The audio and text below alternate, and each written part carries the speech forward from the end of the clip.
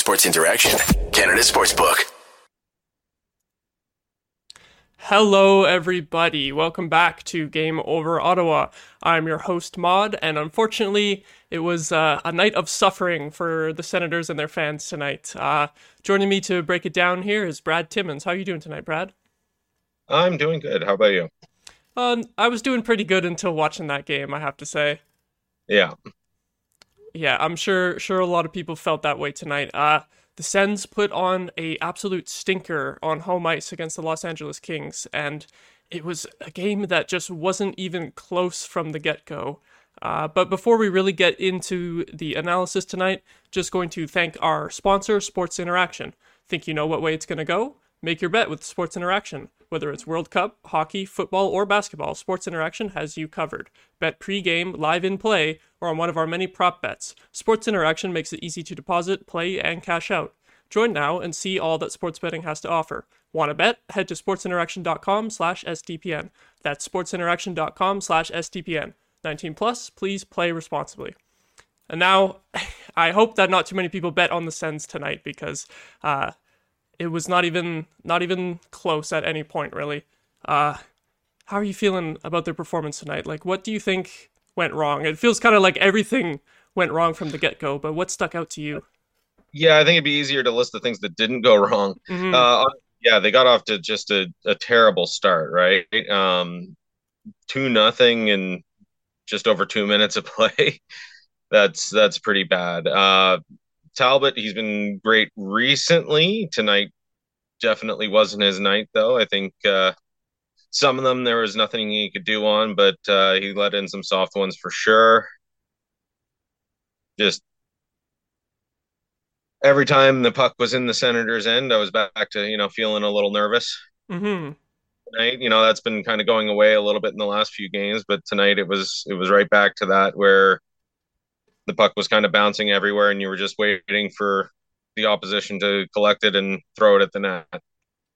Yeah, I have to say I was a little bit surprised that Cam Talbot got the start tonight, and I don't necessarily have a problem with it, because he has been good lately, but just the fact that Forsberg was so great against San Jose, especially in the third period when they had that crazy sequence on the penalty kill, I expected the coach to stick with Forsberg, at least for the next game. Yeah, I was expecting Talbot tonight. I think they're trying to kind of stick with one goalie as kind of the main starter rather than flop back and forth a bunch. And he played well through most of last week, right? Forsberg got the start on Saturday because of the back to back and played well as well. But I think, Talbot has kind of earned the starter's net in the past few weeks more than Forsberg has. So I had no problem going with them, but I think they maybe kept him in a little bit too long tonight. Mm-hmm. Yeah, I think it's fair to say that he has earned trust from the coaches and sort of a longer run of starts. But I do wonder if tonight maybe that will change things a little bit. I'm thinking that it might be. I mean, maybe they want to show confidence in their guy and go back to Talbot next game. But the way it went tonight, I think it might be Forsberg next game. Like, you say that you think he was left in a little bit too late. At what point do you think you would have pulled him? I'm not sure if I would have pulled him. I might have pulled him as a mercy pull after the third goal. Mm-hmm. I wouldn't have pulled him for the third goal because that was the one where they threaded the pass right through Sanderson's legs, and there's nothing that Talbot could do on that one. Mm-hmm. But three quick goals like that, maybe give him the mercy pull. The fourth goal was a weak one. I probably would have pulled him after that if I hadn't pulled him after the third one, kind of thing. Yeah, I feel like, oh god, it was so many goals in that first period that I'm kind of struggling to remember how all of them even happened. The one that really stuck out in my mind was that line change, that failed line change where the fourth line was coming onto the ice, and we had numbers coming back. Like, we had all five Sens players were back, and the Kings only had like three guys into the zone at that point, and yet we still managed to leave one guy wide open. Like, just that.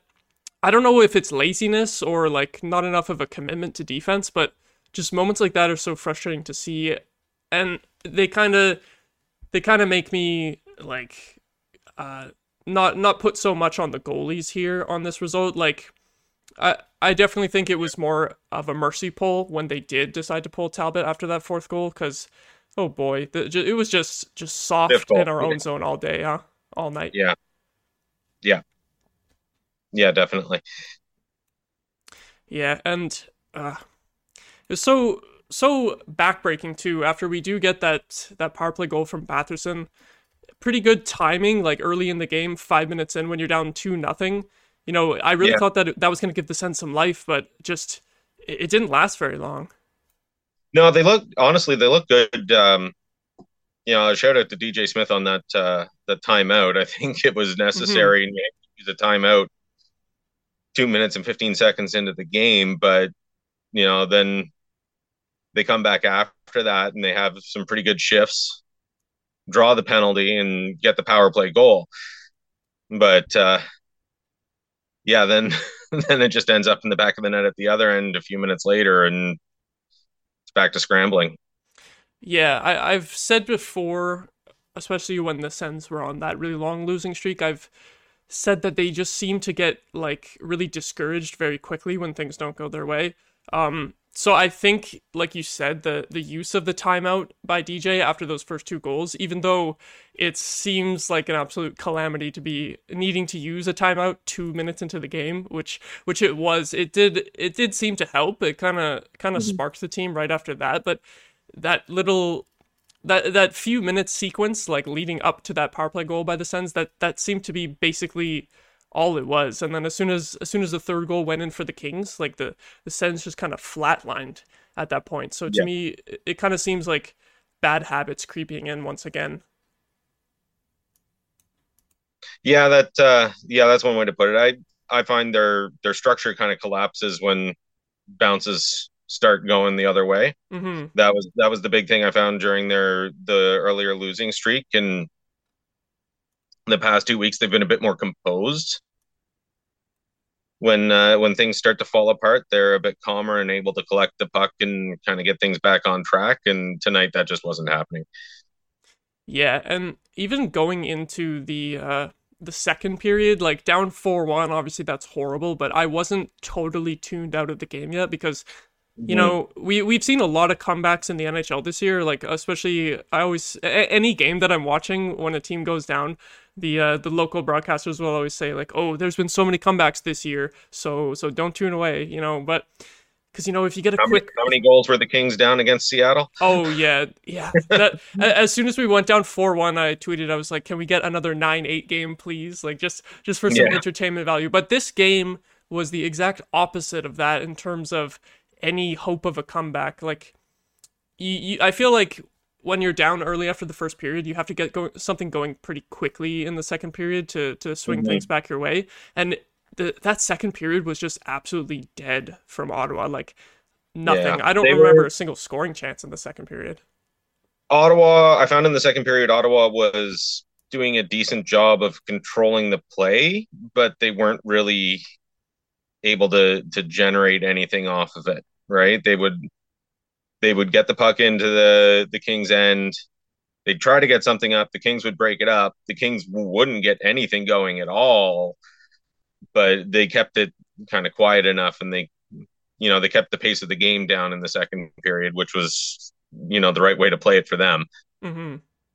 Yeah, they really did keep it quiet. They highlighted on the broadcast, even on replays. This is how uneventful that second period was, is that they spent time on replays showing how the Kings were playing the trap and analyzing the 1-3-1. So Mm-hmm. that the fact that they actually had to focus on that on the broadcast because nothing else was happening and it was working really well, like credit to them for sure. Yeah, absolutely.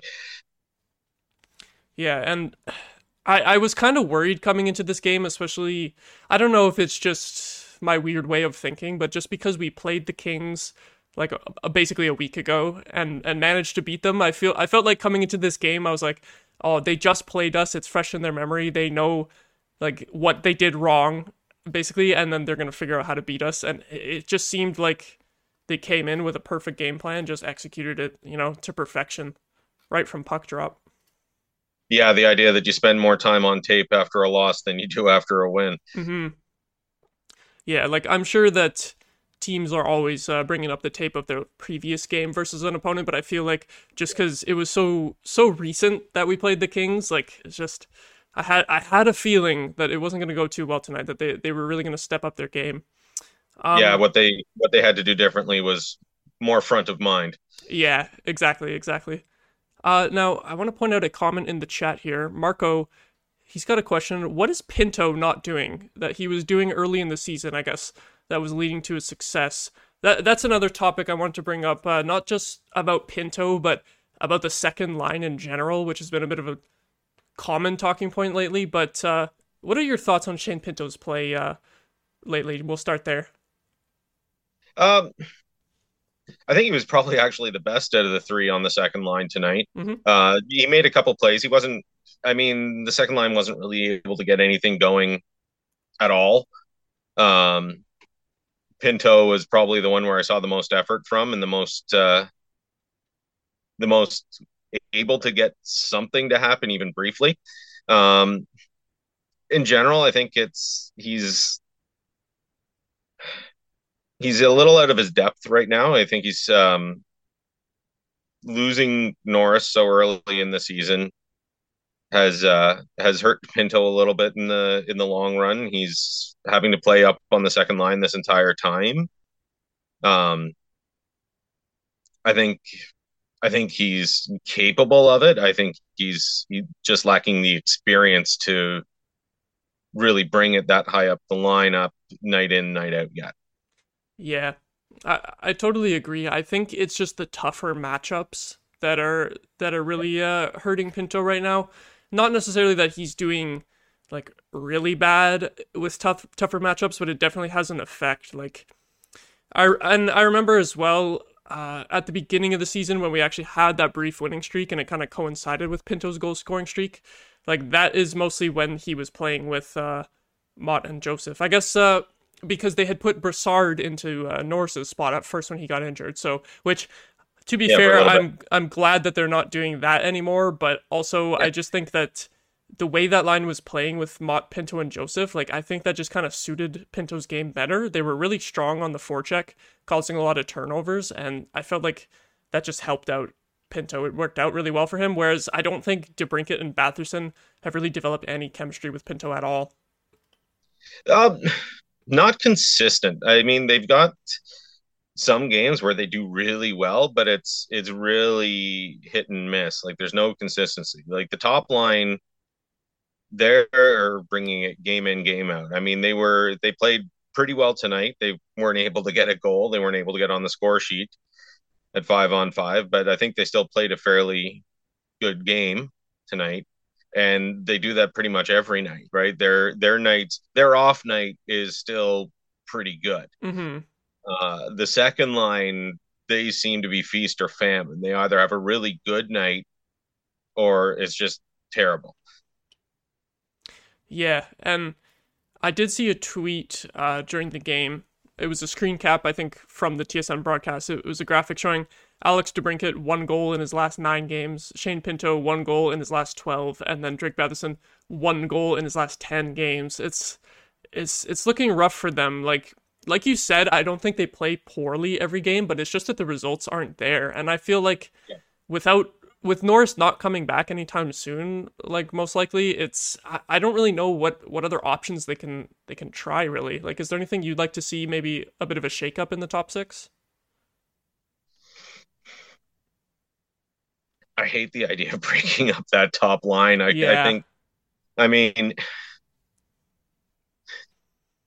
I think Brassard can slip into the top six to kind of do spot duty here and there. Hmm.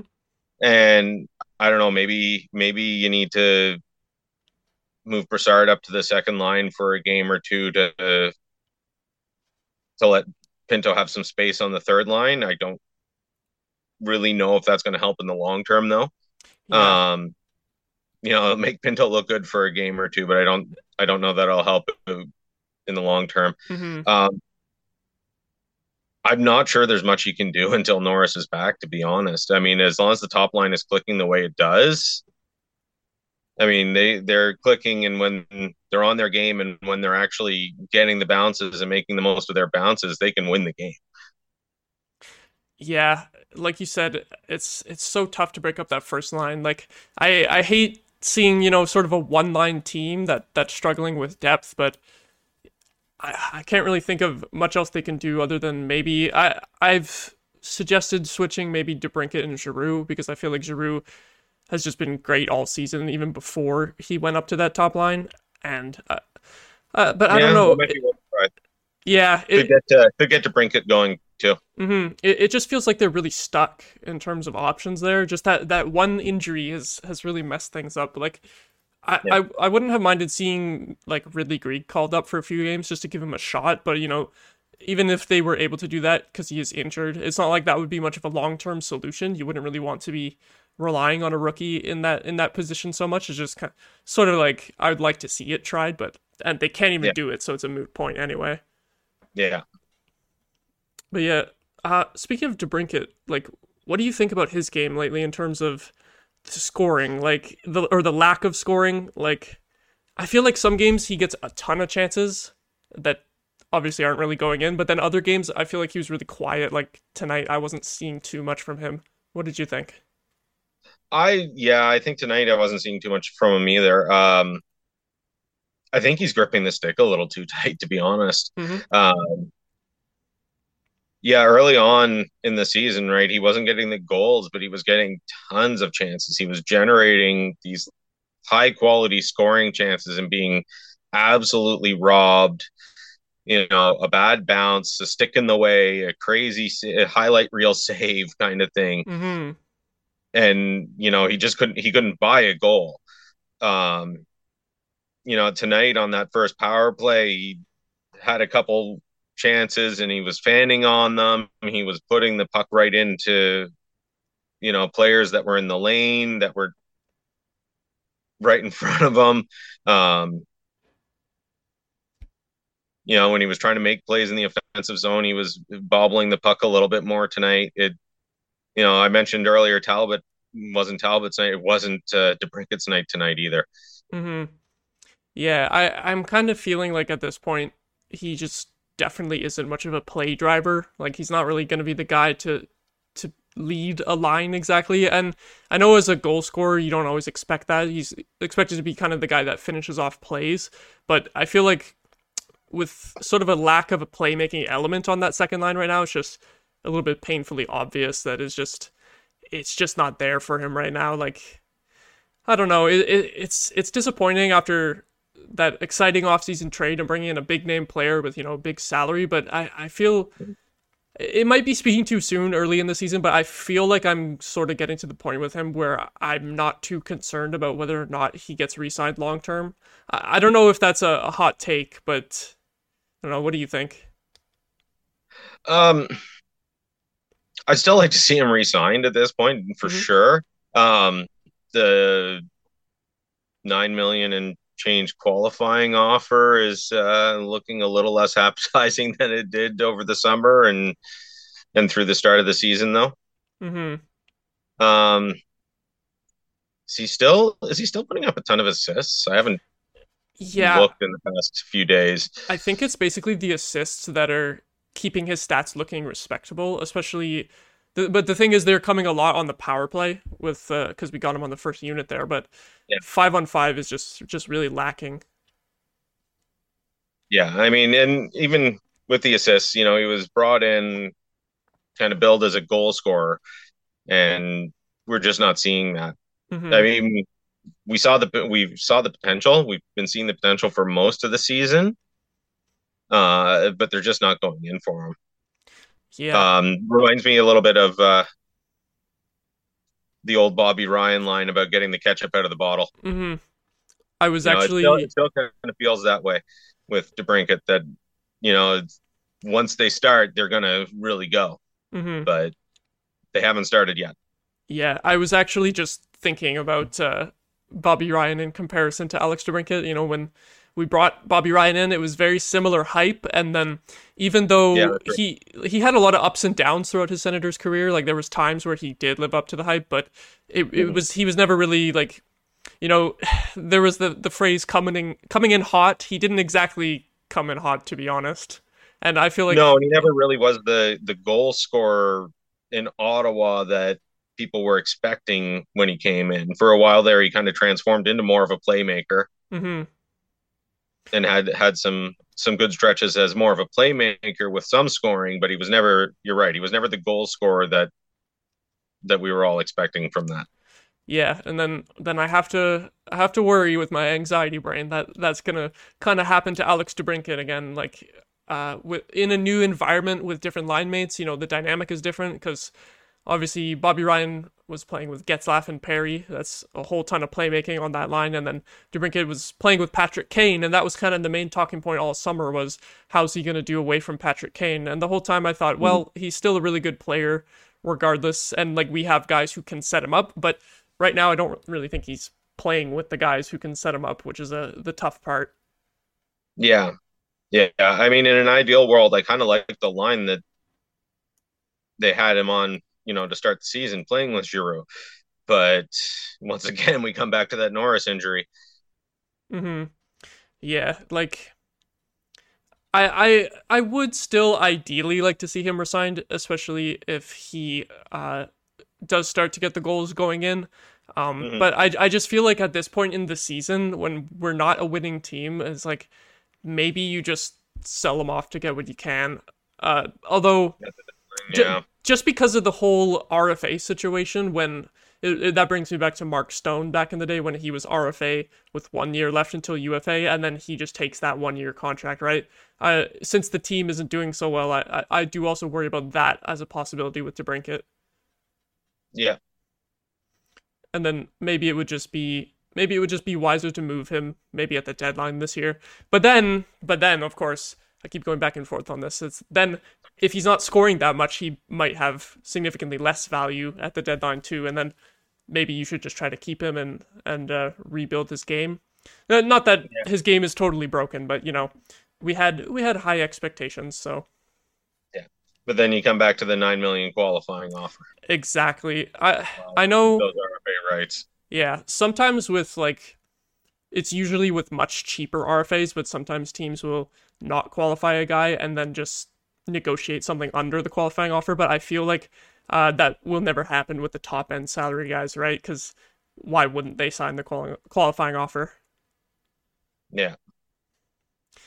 Uh, tough, tough times here right now in Ottawa too, and it sucks because we were also optimistic after the last few games. Like it was a 4-1-0 record in the last five.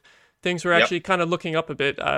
What was your optimism like before this game? Like how were you feeling before all the letdown, and how is it kind of recontextualized now after the results of this game? Um, to be honest, it hasn't changed that much after Mm-hmm. this game. I wasn't letting it creep in too much.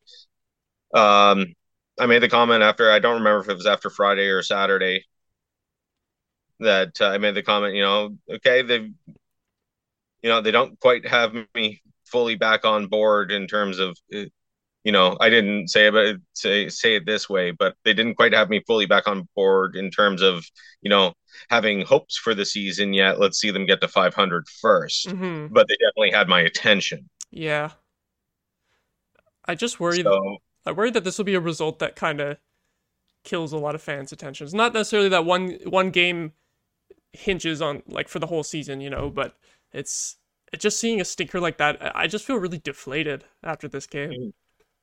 yeah, it was kind of a stinker against New York Mm-hmm. Yeah, the at first home one there. too. So, if they keep going 2-3, 2 out of 3, Mm-hmm. that ends them up at 97 points. Yeah. So, as much as it would have been nice to get a 3 game streak going and, get closer to 500 and claw back some of that space, if they can keep this up and keep getting 4 out of every 6 points kind of thing, we don't need, a 4 or 5, 10 game winning streak for them to get back into the picture. Mm-hmm. That is a very fair point. If you just sort of win those small little stretches, where you're just slightly above 500 in small stretches, then it builds up over time. Yeah, it's not like it's not like we need 10 game win streak right now. And to be honest, I think, I mean, even if that would happen, it would still be we'd still be in tough to get into the playoffs at this point. But Yeah. At this point, I'm definitely not expecting playoffs. I just want 500. You know, like I would see that as a pretty good improvement at this point. Yeah. Yeah, it'd be nice to see them get back up there. hmm I think that would be encouraging for a lot of fans just to see positive play for the rest of the season. And tonight we just weren't seeing it, so it's a bit of a downer. And a really tough opponent in Dallas coming up next too. I I don't really know what to expect for that. The Sens have been better on the road lately after a pretty rough start to the season on the road. I think they were winless in the first few road games, but it's better now, were. so maybe it'll be okay in that game, but I don't know. It's a very tough opponent coming up next, so it sucks that sucks that we couldn't beat the Kings again, considering we were able to once before. Well, they played well against Dallas at the start of the season too, right? That is true. Did we beat Dallas? So, We did, didn't we? yeah. I don't know. I always confuse it with I think we played Minnesota right after, and It was Minnesota where the losing streak started. Yeah, it was Dallas the last win of that winning streak, and then Minnesota the start of the losing streak right after. And I keep forgetting which was which, but that is correct. And there's another thing I wanted to bring up that we haven't mentioned yet is that you are the creator of Natural Stat Trick. Do you want to talk a little bit about that? Because I hadn't actually seen much of the website before, but I was looking at it tonight to follow sort of the advanced stats of tonight's game, and they come up live throughout the game. I thought it was a really cool site, and I just I want to know about how the site got started and how it works and everything. It got started because I wanted to answer the question of what kind of impact Patrick Weirkosh had on the team, Oh, apart from the gravitational pull of Erik Karlsson. oh my God. Because when you play the same position as Erik Karlsson, he makes everybody on the team look so much better that when you're playing the second line behind him, everybody else looks so much worse playing with you because he pulls them up so much. So does that mean you were a bit of a Patrick Weirkoch believer then? You think he looked better than people were thinking? Or because Karlsson was making him look worse, you know? Yeah, I was a believer at the time for sure. I definitely was not expecting to hear a Patrick Weirkoch reference on the show tonight, or at all in the year 2022. So that's a nice little throwback there. Yeah. And I kind of want to know, you don't have to go into super detail or anything, but in terms of just how the site works, how you get all these stats and manage to have it for every game too. I think that's really cool. There's so much detail on the website. It's really awesome. Right. So everything I use on the website, the only source of data is the NHL website and the NHL game reports. Okay. So they're updating pretty close to live. So I'm able to get the information from them and running through some calculations. Some of them, like Corsi, is simple addition. Some of the other stuff, like expected goals, is a little bit more complex. But then I get the data, the raw information from the NHL reports, and transform it as necessary. That's really cool that you can take the data that's available and come up with stats that you can't get on the NHL website. You take what they have and turn it into something new and more detail that you wouldn't be able to get over there. I think that's really awesome. And you brought up expected goals. I kind of want to ask you about this. This is sort of a stat that I've seen a lot more recently getting referenced, but how exactly does expected goals get calculated? All right, so expected goals is typically mine definitely is. It uses machine learning, right? Which is kind of best explained if you're not familiar with the term. It's kind of like a simplistic artificial intelligence. It's not really intelligent, but it is kind of along that path. Um, it You feed a bunch of information. You have to kind of you have to train it. So when you create it, you feed it a whole bunch of information. Several years worth of NHL shooting information has gone Mm, into mine. hmm. You pick the different things, and generally there's some experimentation to play around with it to try and get the best results. And you pick the different pieces of information that are used by it.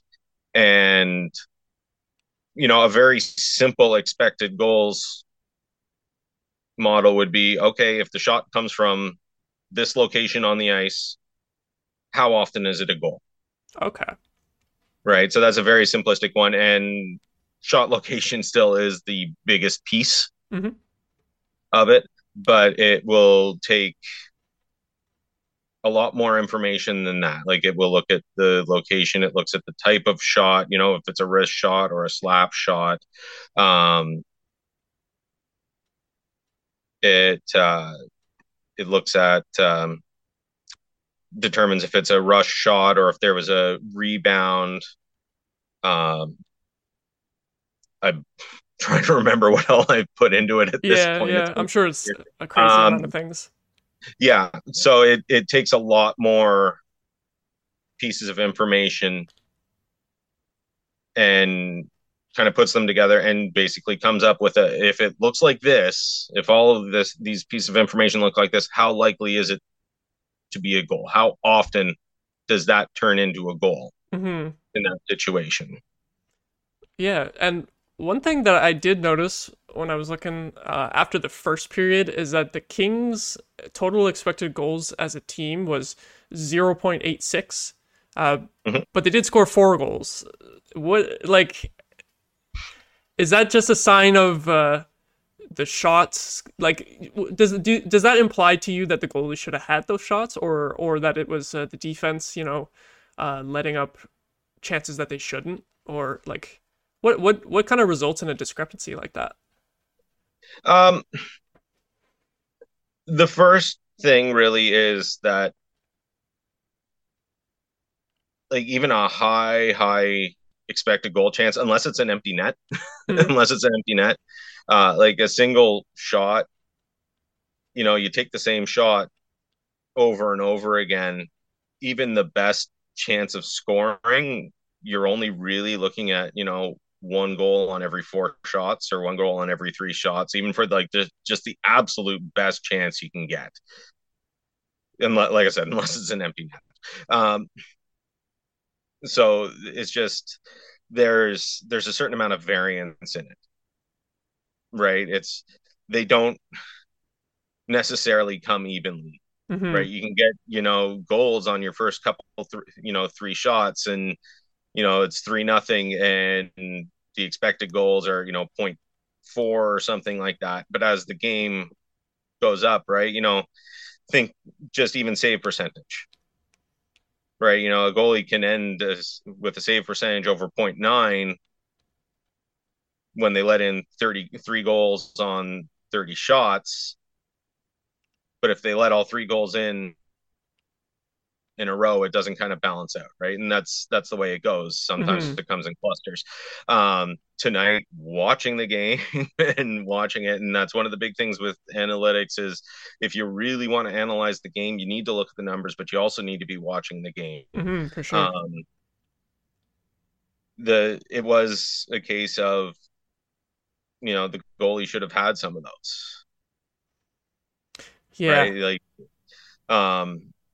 one thing I will say about public expected goals models like mine, we don't have anything for the goalie being screened Mm. Hmm. or anything like that. It kind of balances out in the long run, Yeah. but in short runs, in short time frames, like a single period, you can get some numbers that don't match up to the actual goals that were scored. Yeah, I do think it makes sense though from watching the period, because it's not like the Sens. I really don't think the Sens played that bad in the first period. Like, I thought they were worse in the second period. Really, it's just that those few chances and those small mistakes, those little things that end up being big mistakes. You know, it really shouldn't have been 4-1. Mm-hmm. Yeah. Yeah. Well, shouldn't have been 4-1. Unfortunately, we had the 5-2 final tonight.